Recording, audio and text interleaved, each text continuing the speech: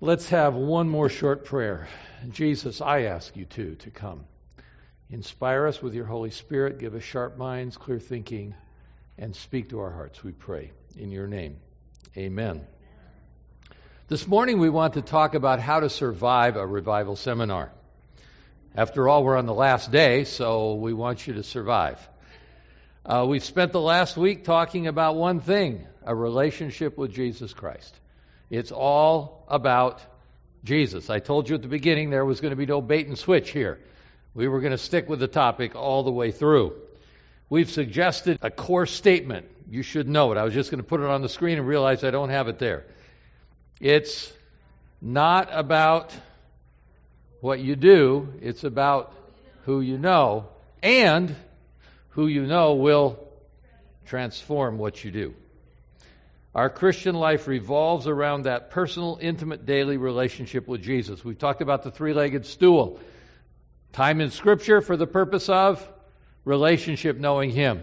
Time in prayer for the purpose of two-way communication. And sharing that is a natural bubbling over of a great relationship. The best fruit is always natural fruit. And Jesus said, if we abide, we will bear good fruit. Amen? Now today, I want to start with a parable. You know what a parable is? It's a story that's not necessarily true, but it's designed to make a point. Mrs. Jones works in an office in New York City and has been working there for 13 years. Her coworker one day asks, I notice your nameplate says Mrs. Jones. But in all the 13 years we've been working together, I've never seen Mr. Jones. Are you married? Are you widowed, estranged, divorced? Oh, Mrs. Jones says, I'm married. Mr. Jones is very much alive. Well, then how come I've never seen him picking you up or at staff events, social events? Well, that's because Mr. Jones lives and works in San Francisco. Really?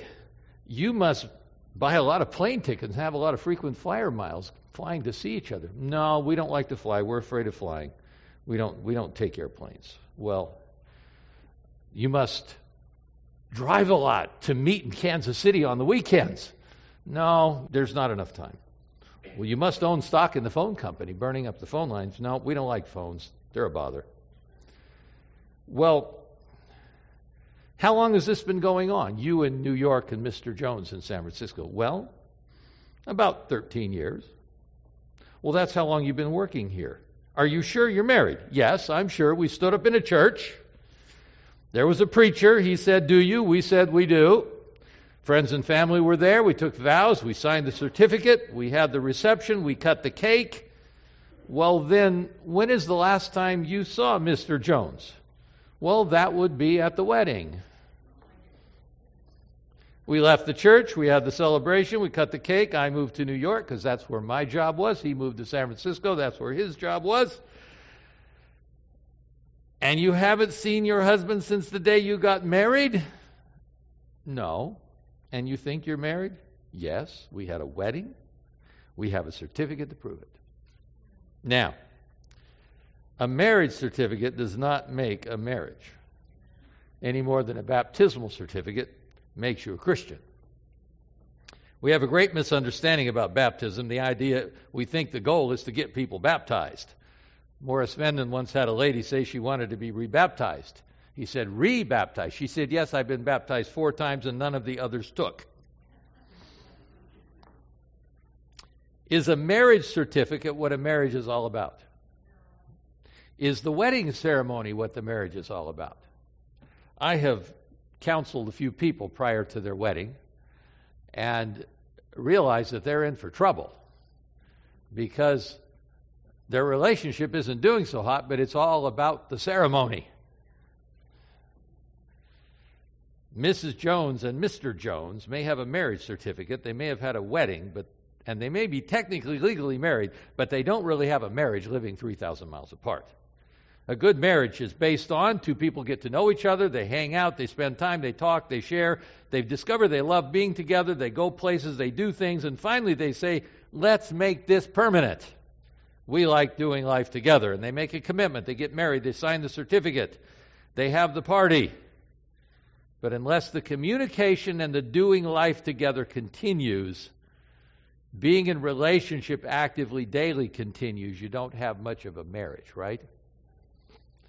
Many think if I can just get baptized, have a certificate, then I'm a Christian. Baptism is to Christianity what a marriage license or a wedding is to a marriage. If you're not plugged into Jesus before the baptism, you just got wet. And if you don't stay plugged into Jesus after the baptism, you just got wet. It's all about the relationship before and after, not so much the event itself. People go to camp meeting. I know in Arizona we still have a full week-long camp meeting. Do you have a full week camp meeting here? Good. This is a good conference then. There aren't that many left, conferences that have the full week camp meeting. We not only go to camp meeting in Arizona, which is the second and third weekend of June, but then we have been leading out for the last 30 years in a camp meeting in Northern California, up near Eureka. It's 1,000 miles that we have to drive from Glendale, Arizona to Fortuna, California to go to this camp meeting, but it's great. It's another 8 or 10 days of spending time with people, with Jesus. It's a revival time. But if you go to camp meeting, and after you come home from camp meeting, life goes back to the way it was before, camp meeting really didn't do any good. If you come to a week of prayer or an evangelistic series or a revival series like this and you're blessed, but next week you go back to life as usual, it all eventually means nothing. The fire of spiritual life once started needs to continue to burn brightly, and there's no reason for it to fade, and there's no value if it does. Jesus said some of the seed fell on stoning places where they did not have much earth, and they immediately sprang up because they had no depth of earth. And when the sun was up, they were scorched, and because they had no root, they withered away. You have to put down roots. Roots. Psalm 1, he will be like a tree planted by the rivers of water that brings forth fruit in its season, whose leaf also will not wither, and whatever he does will prosper. We need to put down roots, deep roots. I know in Arizona, the deeper the roots, the better. I have a tree in my front yard, which was a volunteer. It came up on its own. But it was the kind of tree I wanted, a mesquite, so I let it go. And it's now a beautiful tree that covers the entire front yard. And I've never had to water it because the roots went deep. Then I have 4 fruit trees that I tried to wean off of water a couple of summers ago. The drip system broke. I have a fig, lemon, tangelo, and pomegranate tree. And the drip system went down in the middle of the summer, and I was too busy to bother. And I discovered those trees need water. Half the fig tree died. The tangelo had absolutely no fruit the next season. Funny thing, a year later I added water, and there they go. They're living again. If we don't put down roots where the water is. Now, there's one very interesting thing. I have a dwarf lemon tree, which is huge. And it happens to be the tree that is nearest to my fountain. I put a fountain in the back because, believe it or not, in Arizona there are tons of birds, and the best way to see them is a fountain. They just love that fountain, a 3-tier fountain. But that fountain constantly splashes water outside of its bottom rim, the bottom bowl. And I've discovered now that when I look at that fountain, all around the bottom of that bowl on the outside, what looks like dirt, if you scratch just a little bit, it's a mass of roots. That lemon tree found the drips from the fountain, and it thrives even when the drip system is down. Why? Because its roots found the living source of water. Not the one that drips once in a while, but the one that's there all the time. We need water. We need to put down our roots. And if we put down roots, what will happen? Fruit will happen. What kind of fruit? Good fruit. Good fruit. I've been in a habit for the last about 13 years of trying to climb a mountain every year. We go in August. We go to the Sierras, the Southern Sierras. There are a number of 14,000 plus peaks there. And I try to conquer one a year. I've been successful about half the time. But I get up there anyway, couple of years ago, we couldn't get a permit to go in the normal trail because they were all sold out, so we just picked the next gully up and got a permit for that. And when we read about hiking in on George Creek, they said it was not for the faint of heart. And we discovered that very clearly. You see, the eastern side of the Sierras are in a rain shadow. The western side is well watered, but when the clouds come over the 12,000-foot ridges, they've lost their water, and the eastern side is desert. And you can stand up on top of Mount Whitney, 14.6, and you can look vertically about 3 to 4 miles out, and you're down almost 2 miles to the bottom of Owens Valley. It's twice as deep as the Grand Canyon. But it's desert. And the water that flows out of the mountains on the eastern side comes from the snowpack. And it flows down between narrow rock walls often, and you'd figure you could walk up the creek, except it is so tangled with willows and bushes that you almost can't get through. Why? Because where the water flows, the plants grow. And yet, immediately to the side, up the rock wall and up there, there's nothing. It's desert. We need to put our roots down where the fresh water flows.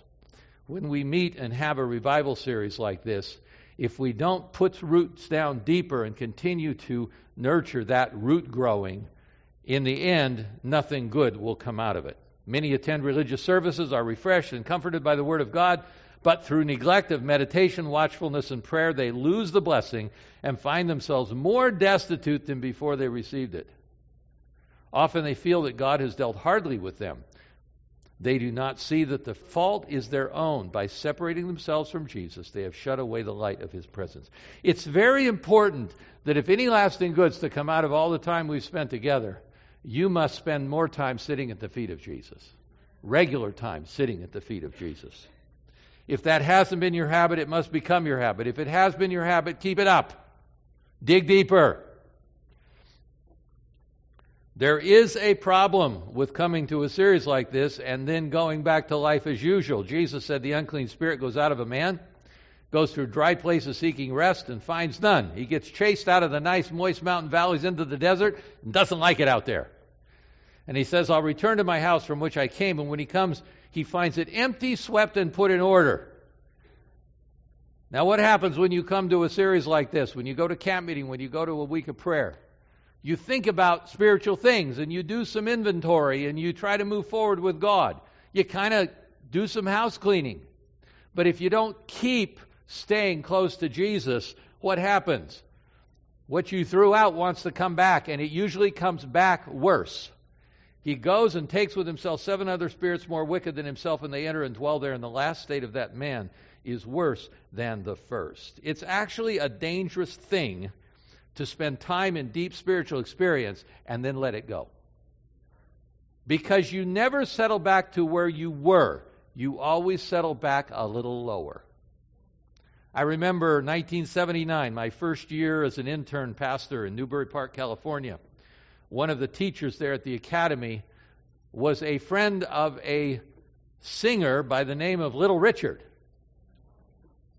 Now, Little Richard's an Adventist. Did you know that? Yeah. He's been one several times. Actually, his nephew is head deacon in my church right now. I understand he's still alive and living in Nashville. I don't know his spiritual condition. But I remember Little Richard in this evening. He came in with a whole entourage. And he talked to the kids there at the academy about his conversions, plural. Because he said he came to Jesus and it was wonderful, but then he missed hearing himself on the radio and he missed the applause, he missed the performing. So he slipped back into it. And then he came back to Jesus and then he slipped back and he did several of these oscillations. And he said every time he slipped back into his old life, he slipped into deeper levels of sin and degradation. It never was back to where he was, it was always lower. So I don't want to threaten you. But Jesus makes it very clear. You do some house cleaning, and then you don't tend to it by filling that space with Him and the Holy Spirit. Satan will move back in. And he doesn't come the same. It gets even worse. So let me ask you, which is easier? Buying a piano or learning to play one?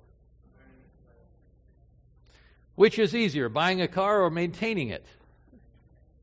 Which is easier, planting a garden or tending and weeding it? Which is easier, enlisting in the military or fighting a war?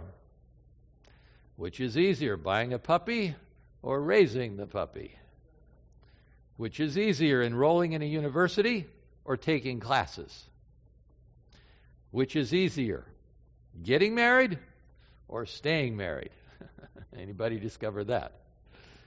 Which is easier, becoming a Christian or remaining a Christian? Which is easier, giving birth or raising the child? Now that's one I'm totally unqualified to answer. But my cousin Lee tells me that back in 1955 when he was born, that's when doctors wouldn't let husbands into the delivery room. But they'd let the mother and the mother-in-law of the pregnant mom into the room. And it seems that when Lee's mom, Marilyn was her name also, as is my wife, when Marilyn went into the delivery room and her mother and mother-in-law came in, the doctor was trying to console Marilyn. You know, there's going to be some pain, but the joy of the newborn will eclipse it all. At which point Marilyn's mother said, I still remember my pain. And the mother-in-law said to the doctor, have you ever had a baby? And the doctor knew he was in trouble. We'll let Jesus settle it. A woman, when she is in labor, has sorrow because her hour has come. But as soon as she has given birth to the child, she no longer remembers the anguish for joy that a human being is born into the world. It's probably safe to say it's easier to give birth than raise the child. But the point I want to make here is that in all the things we just described, significant effort follows the initial investment. Significant effort follows the initial investment. Spiritually, we're told to fight the good fight of faith, and that's an ongoing thing. Be fighting the fight of faith. Be laying hold of eternal life. There is a fight to fight. There is a battle to win. There is effort in the Christian life. But where we have been asking is, where do we put the effort? Is the effort to try to overcome bad behavior, or is the effort to seek relationship with Jesus? Remember, very first night, we brought up the tree of knowledge of good and evil. At the tree of knowledge of good and evil, Adam and Eve did not commit a bad deed. They ate a perfectly good piece of fruit, neither of which is a sin in itself. So what was wrong? They, by eating that fruit, broke up with God, told God, we're breaking up with you, and we're running off with a talking snake. We're going to go off with this guy. And they broke relationship with God. What was the immediate result? Fear, blame, shame, and before long, murder. Right? So we introduced this entire series from the standpoint that the problem of sin is not bad behavior. The problem of sin, the original sin, is broken relationship that leads to horrendous behavior. So what's the solution?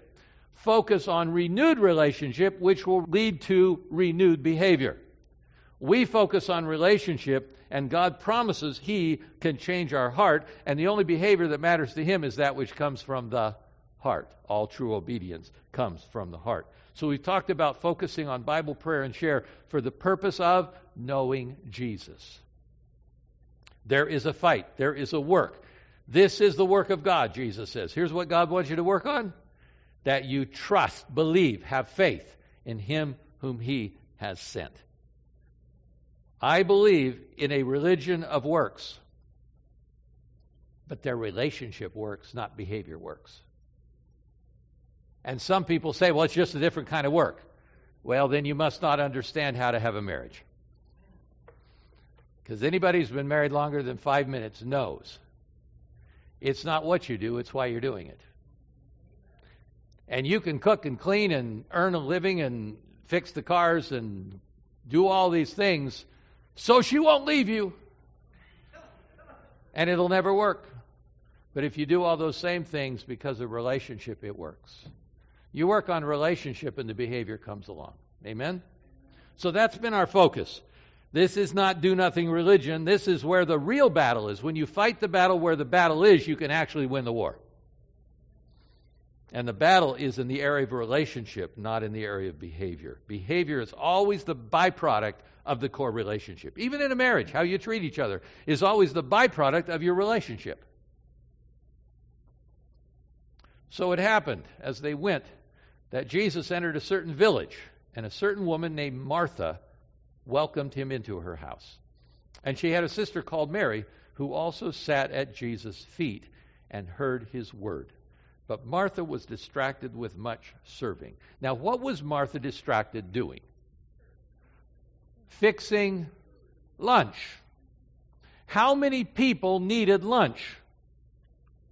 Jesus, 12 disciples, and 3 occupants of the house. That's 16 people. Ladies, how difficult is it to come up with lunch for 16 people? Now try it without a microwave, and without a stove where you have to build a fire, and without a refrigerator, and without all the modern conveniences. Fixing lunch for 16 would be a big job. So I want you to notice, Martha was doing a good work. In fact, Martha was fixing lunch for Jesus. So she was doing the Lord's work. And where was Mary? Sitting at Jesus' feet. And Martha is developing an attitude. She's in the kitchen.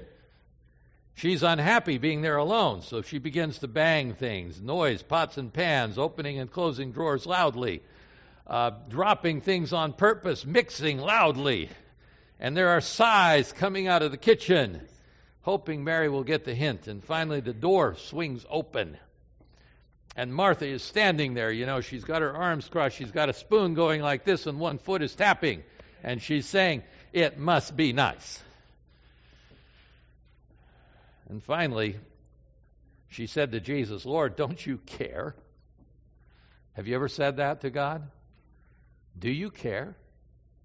Look what's going on in my life. Don't you care? Don't you care that my sister has left me to serve alone? Tell her to help me. And Jesus said, "Martha, Martha, you are worried and troubled about many things, but one thing is needed." Evidently, there's something more important than lunch. And Mary has chosen that good part, which will not be taken away from her. Martha was doing the Lord's work, and yet Jesus said there's something even more important than doing the Lord's work, and that is sitting with Mary at Jesus' feet. I appreciate Martha's, or we wouldn't have potluck lunch today. Amen? We need to eat. But one thing is even more important. Marthas need to charge their batteries first by sitting at the feet of Jesus. I'm a Martha. I'm not a Mary. I don't wake up in the morning wanting to sit at Jesus' feet. I wake up wanting to do this, that, and the other thing. And I have to deliberately choose every day to put Jesus first. The cause of Christ needs careful, energetic workers. There's a wide field for the Marthas, praise the Lord, with their zeal and active religious work, but let them first sit with Mary at the feet of Jesus. Sitting at the feet of Jesus makes the difference between having an occasional spiritual experience that soon fades away and having an ongoing, growing, productive, satisfying spiritual life. We need Marthas, but we must not let working for the Lord become a substitute for taking time with the Lord of the work. Amen? The gospel according to Mary is interesting. Here we find Mary where? Sitting at Jesus' feet. Evidently, 7 times she came to Jesus' feet to have demons cast out of her. We don't know those stories, but it says Jesus cast out 7 demons. Later at Simon's feast, where do we find Mary? Martha's serving. Where do we find Mary? She's at Jesus' feet, anointing them with ointment and her tears. When Lazarus died, where do we find Mary? She falls at Jesus' feet. Now let's flesh this story out a little bit. Remember, Jesus was several days' walk away, down in the Jordan Valley. And they sent a messenger to him there saying, "Your friend," not just some ordinary person you've never met, and you've healed a bunch of those, but your friend, Lazarus. You kind of owe him something. You've had lunch in our place. You've spent the night. We're special to you. Your friend Lazarus is sick. Please come and heal him. And Jesus answers what? This sickness is not unto death, which any logical person would interpret. He's not going to die. And so the servant goes back. He's not going to die. And then he died. And 4 days later, Jesus shows up. And Martha, frankly, is annoyed. I think it shows. Martha, as soon as she heard that Jesus was coming, went to meet him. Kind of has a confrontational point. And she said to Jesus, Lord, if you had been here, my brother wouldn't have died. And I can just hear a little bit of annoyance in her voice. Where were you? We were counting on you. You've always come through. You come through for all those other people. Who are we? But then she also says, but even now I know that whatever you ask of God, He will give you. She is in a kind of a schizophrenic position here. She's annoyed at the one she trusts. Why didn't you come through? And yet, we trust you. We know you're the Son of God. We know who you are, but why didn't you come through? Now, in Martha, I see this somewhat confrontational annoyance and submission. But what do we see in Mary? When Mary came where Jesus was and saw him, she fell at his feet. That's Mary. Where's Mary at the cross? She's at the foot of the cross. She's standing there. Mary's the first to the tomb. She sees the empty tomb. Where's the body? She turns and thinks she sees a gardener and says, you know, if this tomb wasn't good enough for him, my brother vacated one. Just give me the body. I've got a place for it. And that gardener said, Mary. And it says it says Jesus says, don't cling to me. So she evidently latched on. And probably not around his shoulders, probably around his feet. Mary is always at the feet of Jesus. We need to sit daily at the feet of Jesus if we want an experience that never fades. One thing is needful, Jesus said, and that is Mary's place at my feet. Between a momentary spiritual experience and a growing spiritual life is our decision. Are we going to sit daily at Jesus' feet? Interesting Bible verse in Hebrews. Therefore, let us be diligent to enter into rest. Have you ever tried hard to go to sleep? You know, one of the ones that I remember several times is when I went to climb the mountain in Southern California in August several times. We'd have to leave about 3 o'clock in the morning because we have to drive 8 hours to get to the mountains. We have to get there in time to pick up the permit, and we have to hike in a certain distance on that day we have the permit, or the permit becomes invalid. So I've got an 8-hour drive, get the permit, and I've got to hike a few hours. So got to get up at 3 a.m., pick up my hiking buddies, and we got to go. So Saturday night, I try to go to bed about 7 o'clock. And you know what happens? Wide awake till midnight. And it's annoying, and the harder you try to go to sleep, the less you're likely to go to sleep. But yet it says here to be diligent. Be diligent. And that word diligent means be eager. Make every effort, labor, work hard to enter into rest. And the word rest there means a complete rest. It's the word rest with a little preposition added. And whenever you add a preposition in the Greek, it emphasizes it. Enter into total rest, complete rest. It's hard to work on resting. So now watch this verse. Come to me, all you who labor and are heavy laden, and I will what? I will give you rest. Now in the English, that sounds like he's got this commodity called rest. You know, here's a little rest. Here, let me give this to you. Yeah, right. But I can't go to sleep. You can give me all the rest you want. You know what it actually says in the original language? It says, I will rest you. Rest is a verb, not a noun. It doesn't say, I'll give you some rest. Here. It says, come to me and I will rest you. He says, I'll make it happen. Take my yoke upon you and learn from me, for I'm gentle and lowly in spirit, and you will find complete rest. It's that rest with the preposition again. You'll find complete rest for your souls. Let me ask you a question. If we're supposed to work hard at entering into rest, but if we come to Jesus, He will rest us, then what do we work on? We work on coming to Jesus, and the rest will happen. And you can take that either way. You work on coming to Jesus, and the rest will happen. So once again, sitting at Jesus' feet, coming to Him, seeking that rest in Him. To survive a spiritual experience, we have to keep coming to Jesus morning by morning and make that our first and daily priority. Now, I want to bring up one other dimension of how to survive a revival seminar. Though the Christian life is based on a personal relationship with Jesus, the Christian life is not a solitary pursuit. Did you get that? Some people would rather just stay home and watch 3ABN. Some people would, I find my church in the woods. There's songs about that, right? And I admit, when I get up into the high Sierras, up 14,000 feet in the air up there, it's just incredible. It's just amazing. I don't think you have anything quite that high here in Michigan. Last time I checked. That's the one thing my mother hated about Michigan, is there were no mountains.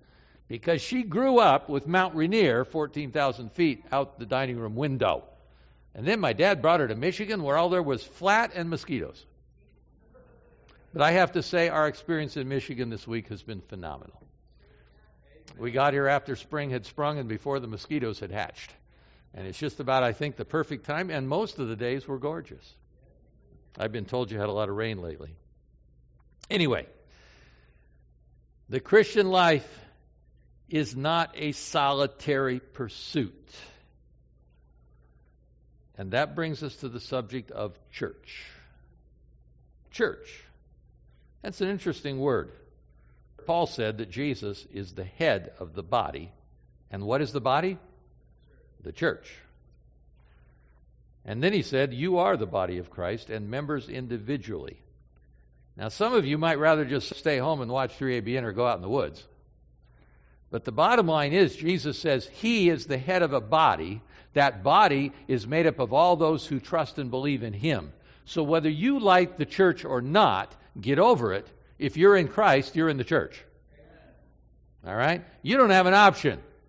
And Christianity is not intended to be a solitary pursuit. The primary rooting mechanism may be your time alone with Jesus, but we also are supposed to connect with one another.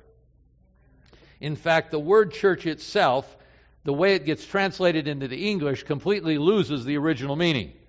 Because the word church in the New Testament is the word ekklesia. Ek is where we get the word exit, out.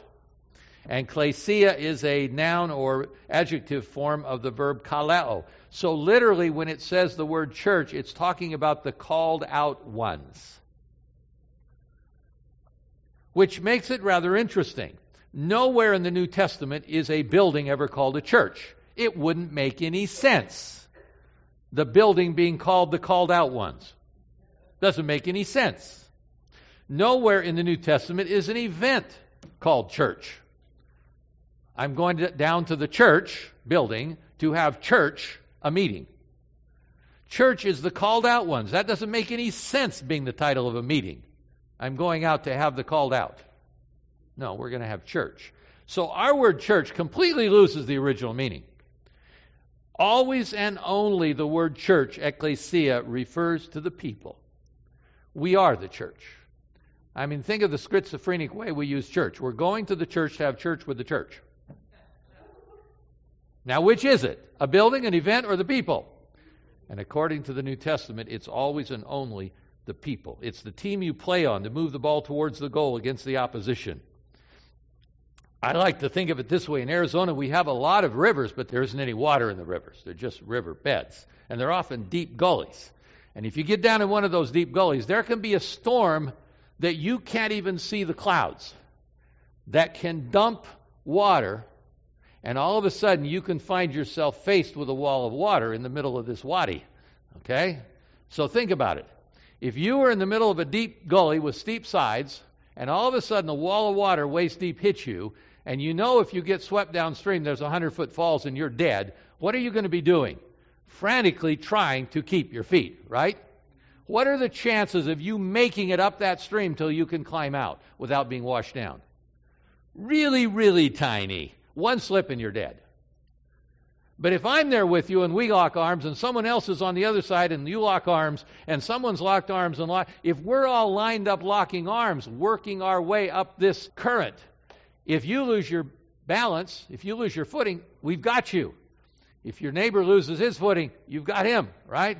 We have a much better chance of surviving and getting out alive if we're locked together. And that's, I believe, what church is supposed to be. It's not some global nondescript entity. It's not a large meeting hall. It's not an event at 11 o'clock on Sabbath morning. It's people. It's people. In fact, the early church didn't even have buildings. If you're in Christ, you're in the church, right? Because it's the people. The early church didn't even have buildings. Notice, Paul made havoc with the church. Where did he find the church? Entering every house. The church was in houses. And we see that. Greet Priscilla and Aquila and greet the church in their house. That's when they lived in Rome. Then when the emperor threw all the Jews out of Rome, and they moved to Corinth. And from Ephesus, Paul wrote to Corinth, Aquila and Priscilla greet you with the church that is in their house. Greet Nympha and the church that is in her house. To Archippus and the church that is in your house. How big is a church group going to be if it has to fit in a house? And look at this verse. Paul says, not many upper class became Christians. Therefore, I would guess that most of the houses were small houses. Which means church in the New Testament wasn't 300 people in a place. You know, I have a church where our Sabbath morning attendance is about 300. One week I was standing at the door after second service, and somebody came out who had walked out of the building. That's their first Sabbath there, and they said, Pastor, this is the most friendly church I've ever been in. I just felt at home. Thank you so much. And I shook their hand and felt great, you know. It wasn't 3 minutes later, somebody came out, shook my hand, and said, Pastor, this is the coldest church I've ever been in my life. I will never be back. This is an awful place. Well, now, wait a minute. What happened? They both came to the same church, and they both had the same church experience, but they had a very different interaction with the church. I don't know what happened. Sometimes it's our own fault. We're not friendly, and then we think it's everybody else's fault. I wasn't going to blame them. But in a group of 300, it's pretty easy to get lost in the crowd. But if you're going to somebody's house for church, where there's only 12 or 20 people, it's pretty hard to get lost. The original church experience, I believe, in the New Testament was mostly in what today we'd call small groups. A dozen or so people meeting in a home. They didn't necessarily have a preacher to preach at them. They had to bring whatever experience they'd had with God all week. And that synergized together to become their church experience. In fact, if you look at 1 Corinthians 14, it appears that the typical church experience in Corinth anyway was more informal, participatory, spontaneous, sharing, and unfortunately even chaotic. And Paul says at least keep things in order. But clearly church was a sharing of all rather than a bunch of people sitting in pews looking straight ahead listening to a talking head. I would like to suggest that we've lost something. The original church was far more interactive.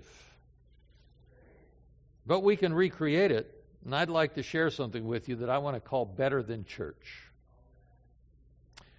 So I want to introduce to you now all about Jesus' small groups.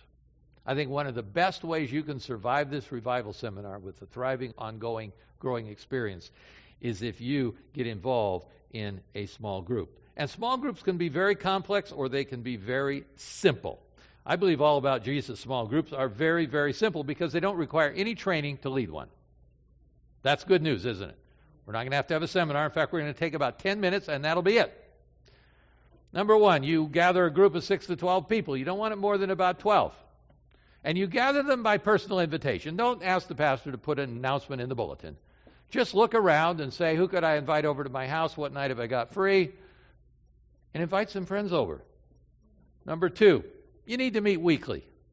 Every other week seems to not be quite enough momentum. Weekly is the best. At any convenient day or time that works for you. Any people mix. It can be a group of singles, couples, families, retirees, teens. I think mixed is the best. I think just invite friends over, whatever the age, and gender, etc. Meet wherever it's convenient, in your home, here at the church in a room, at a cafe, a lunchroom at work, wherever. Make it a limited term engagement. You don't want to call up somebody and say, we're going to start a small group in my house that's going to go until Jesus comes. Would you like to join? People are going to say, I'm not ready for another marriage. That's a little too much. But if you say, for the next 10 weeks, we're going to meet on, Thursday evening at my house, and we're going to talk about how to become deeper involved with Jesus. Would you come and join us? People will say, okay, I could do 10 weeks. Let's give it a try. Make it a limited engagement. By the way, at the end of the term, stop the group, but don't quit. That's the time, you'll say, okay, we're done. And people will say, well, this was good. We want to keep going. Okay, fine, but we're going to divide. I'm going to invite some more, and half of you can stay here. And who wants to lead and who will open their home? And you can invite some more, and we're going to divide. We're going to grow this thing. Otherwise, we get stagnant. We suggest about a 90-minute group meeting. Don't let it go on and on and on and on. And simply work the three legs of the stool in the group, like daily devotional on steroids. First of all, start with the sharing. As people come in, just let it be sharing time. You could even have a few refreshments if you want, but just let life stories share. Bubble over on what's been happening this week in your life, how Jesus has been leading, what's been going on. Get caught up. Let the group start kind of easy, just conversation. Be friends. But not more than about a half an hour of that. And then you have to call as a leader, you call the group together, and it's time for prayer. Now, we strongly suggest a time of conversational prayer. Some call it popcorn prayer. Have you ever been in a prayer setting where it's time for prayer, and so some person in the group prays first, and they pray, and they pray, and they pray, and they cover every possible topic and every possible need, and 20 minutes later, when they say amen, you wake up,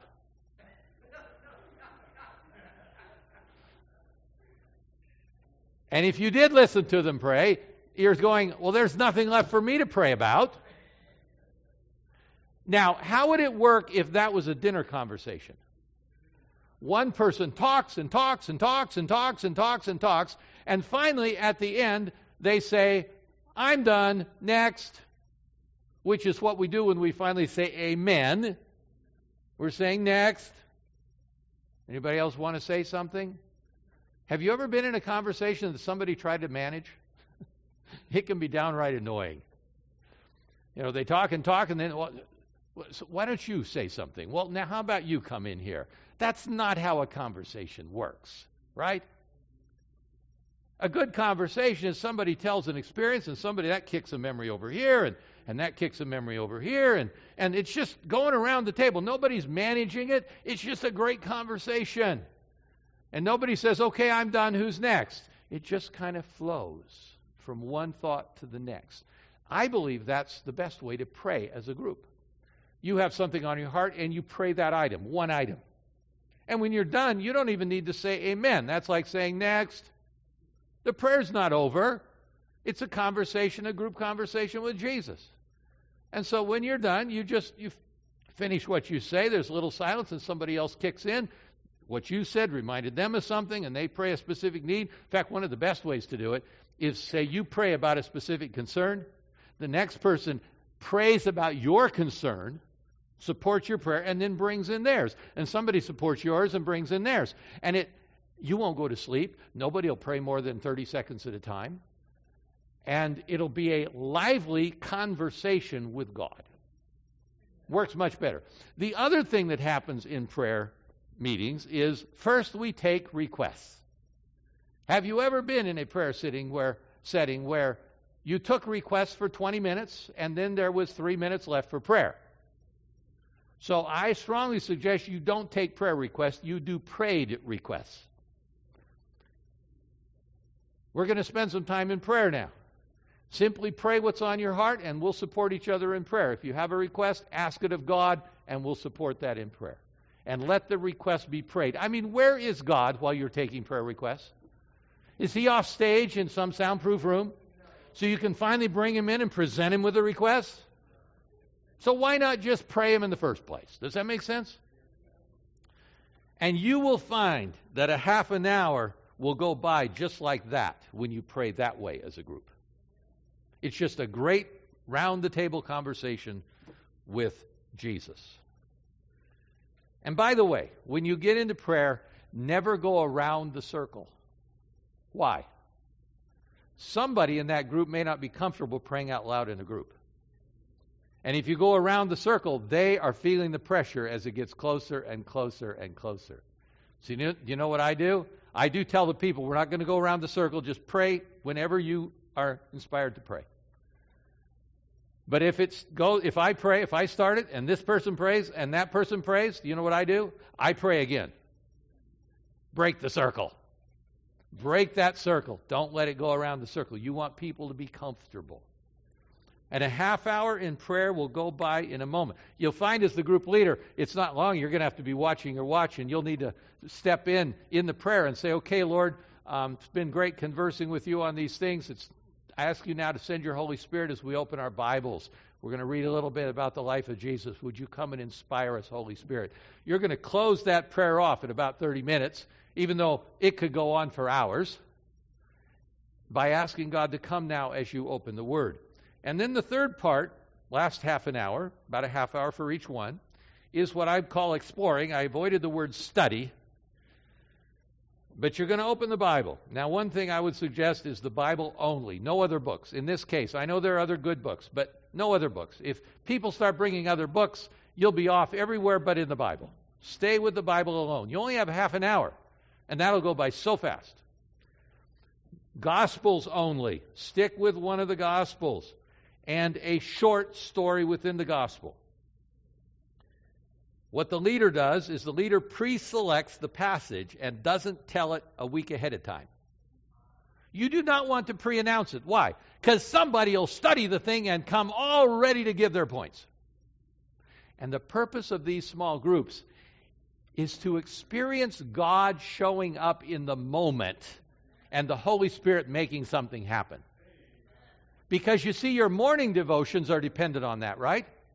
You open your Bible, you don't know what's going to happen, but you're counting on the Holy Spirit making something happen.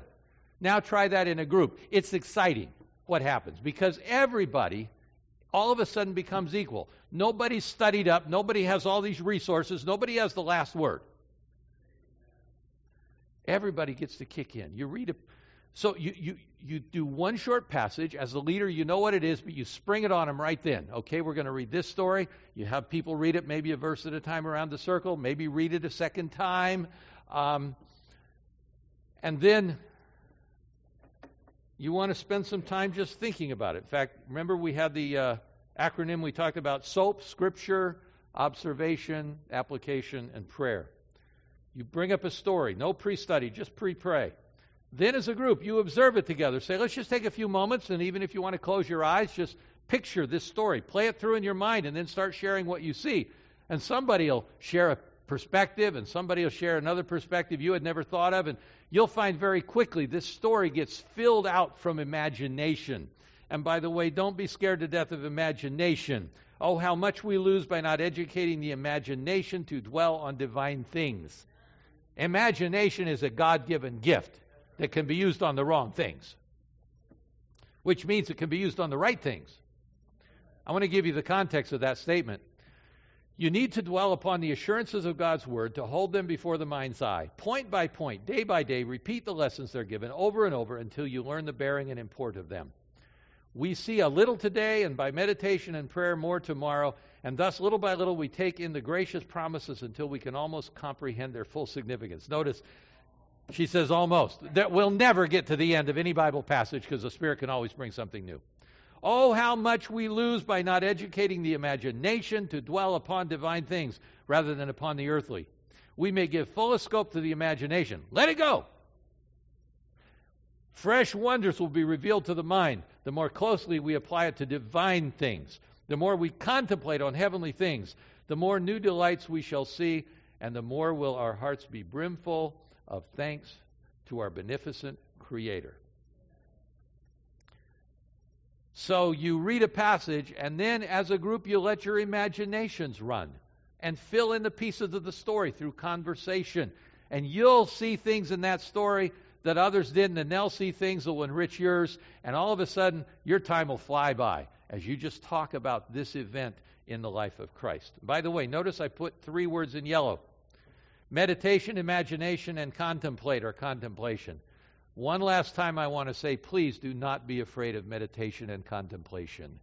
There are people in our church who are out there trying to scare you to death that somehow meditation is a bad thing. There is wrong meditation. There is inappropriate contemplation, but not when you're focusing your meditation and your contemplation upon the Word of God. The false system is to meditate and focus more and more on less and less until you're totally concentrating on nothing. And when there's a vacancy, Satan will move in.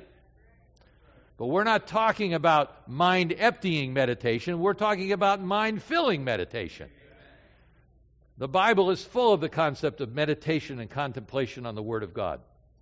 All right, that's a bailiwick that I have. So you read the Scripture together, you observe it together, and then as a leader you're going to say, now, okay, we filled out the story. What do you see in this story that God has applied to your life specifically today? What lesson is being brought through to you by the Holy Spirit? And once again, people will start kicking in what God has said to them.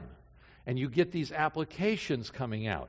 And then finally, you close with a prayer where you maybe pray through some of these applications very briefly and ask the Lord to apply them in the coming days and weeks. It's a very simple concept of a small group which requires absolutely no training, no pre-planning or study. It's simply getting a group of people together, opening the Word of God, and asking the Holy Spirit to come and make something happen, and letting it happen. And all it takes is one of you to look around and say, you know, I could open my house on Thursday evening. I'm going to invite so-and-so, make a list, just look around, put it in your phone or whatever, make a list, and tomorrow or later today you get on the phone and say, hey, I want to start an All About Jesus small group at my house. Would you come? We're going to meet on Thursday night for the next 10 weeks. I blocked it out on my calendar. Do you think you could make it? Come on over. And it's not hard at all, and it can be an incredible experience. You see, no training is needed. Just open up your heart and your home and invite some friends over. A Midwest Adventist church that was near a large Adventist hospital, the pastor brought up this concept and suggested starting some small groups. And a few groups began to start, about 12 weeks in length. And, one group ended and they divided in another one. And there was a guy coming to one of these groups.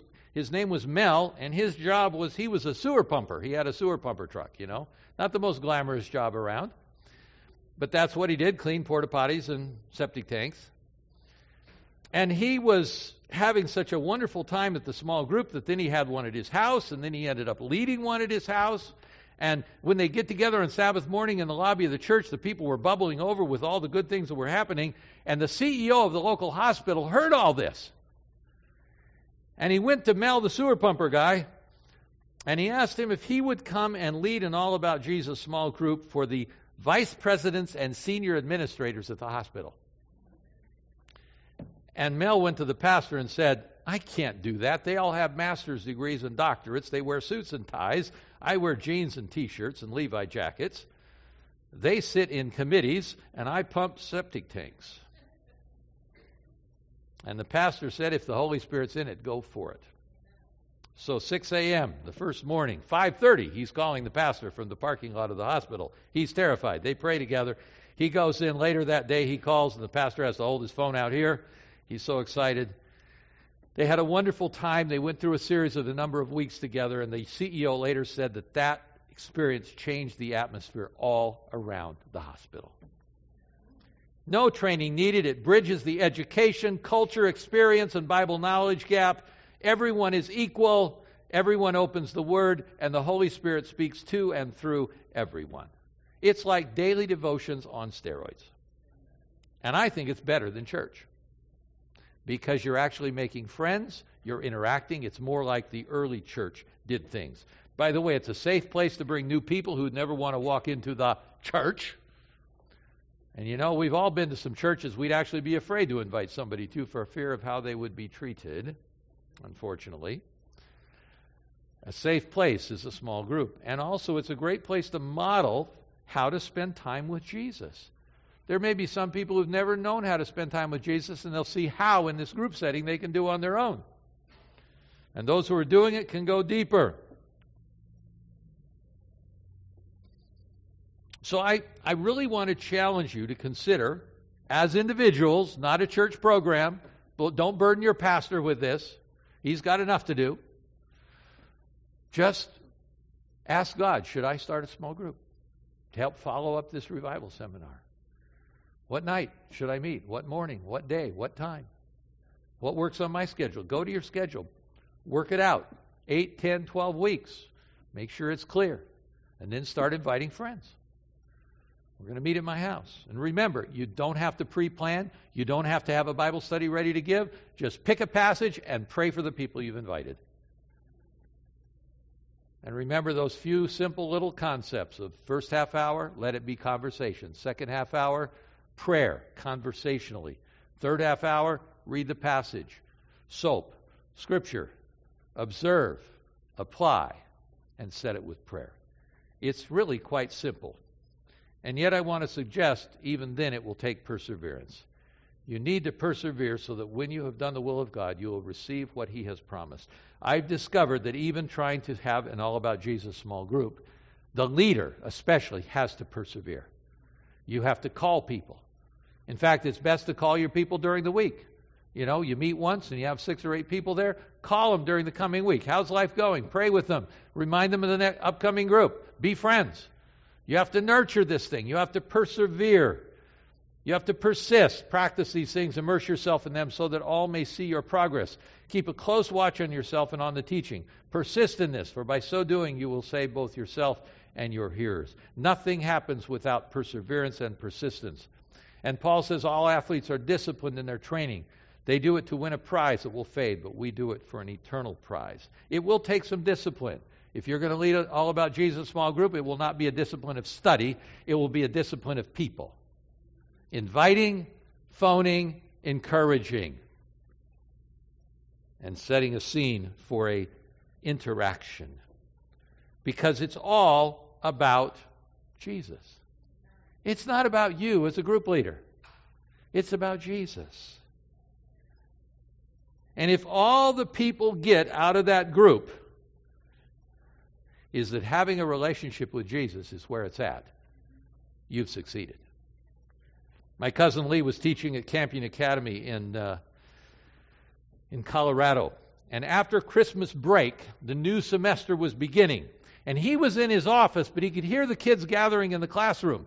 And there were some kids in the classroom who had been through his class before, and there were some kids that were new. And Lee was sitting and listening to their conversation, and the old-timers were saying to the new kids, you know, this class is really easy. In fact, no matter what question he asks, if you don't even know what the answer is, but you just write something about the necessity and privilege of having a personal friendship with Jesus, he'll always give you full credit. And Lee said at first he was miffed. And then as he thought about it, he said, praise Jesus, they got it. They got it. If all they get out of this class is the necessity and privilege of having a personal friendship with Jesus, they got it. They got it. And if all they get out of your small group is the necessity and privilege of having a personal friendship with Jesus, you have succeeded. That's it. That's it. It's all about knowing Him. Indeed, I count all things as loss for the excellence of the knowledge of Christ Jesus my Lord, for whom I have suffered the loss of all things, and count them as rubbish that I may gain what? Christ. That's all it is. If you gain Christ, you gain absolutely everything. And be found in Him, not having my own righteousness, which is of the law, behavior, but that which is through faith, trust in Christ, the righteousness which is from God by faith, that I may know Him. I want to urge you to consider All About Jesus small groups and whether or not you would like to be part of one. I want to urge you not to try to get your pastor to have to organize these. I want to urge you to do it on your own. I need 2 people. Please, sir. If you'll come, Marilyn, will you do the other honor here? I asked the pastor if he wanted me to hand these out. He said yes. So here's a little sheet that you can fill out and hand in to the offering. I just told you not to bother your pastor, but you're going to bother your pastor. It gives you a chance to at least express that you're interested in small groups. If you want one of these, raise your hand. That's how many the pastor made. So take one per couple or whatever, and we'll spread those out. You can fill those out on your own and turn them in, but you can ignore this sheet completely and just start your own group too. But this gives you a chance to say, hey, I'm interested, and possibly some way that you can sync together. In fact, you know what I'd suggest? I'd suggest that one of the elders, whoever you are in this church, take charge of this list and don't bother the pastor with it, and you manage it. Get the word out of who's interested and who's willing. I'd encourage one of the elders to just handle that, because that's all it takes. So, we're not going to collect these, fill them in. I want to recommend to you All About Jesus small groups as a really good way to survive a revival seminar. We need time alone with Jesus. That is the root basis of your walk with Him. If you don't have that, you ain't got nothing, okay? But beyond that, church is not a solitary experience. We need each other. And I'd like to suggest that your second layer should be your small group. Then when you come together for church on Sabbath morning, that's the third layer. That will be a whole new kind of experience, because you'll be bubbling over from your personal and your small group time with Jesus. And you'll find Sabbath morning church is a whole new event. And with that, let's pray. Jesus, we want to survive. We want to thrive. We want to grow. And I pray for each person here today, for myself as well, that we will never let spending time with you in the morning slip away through busyness or anything else. May we persevere at our personal time with you. Then I want to pray for this church, that you will raise up out of this audience right here today some people that you convict to start a small group, so that this congregation can grow together spiritually in a small group setting, such that when Sabbath morning comes, Sabbath morning church is a whole new experience because of the vitality of what's going on alone and in small groups during the week. Lord, I believe this is a way you can set this church on fire for you. And I ask for that in Jesus' name. Amen.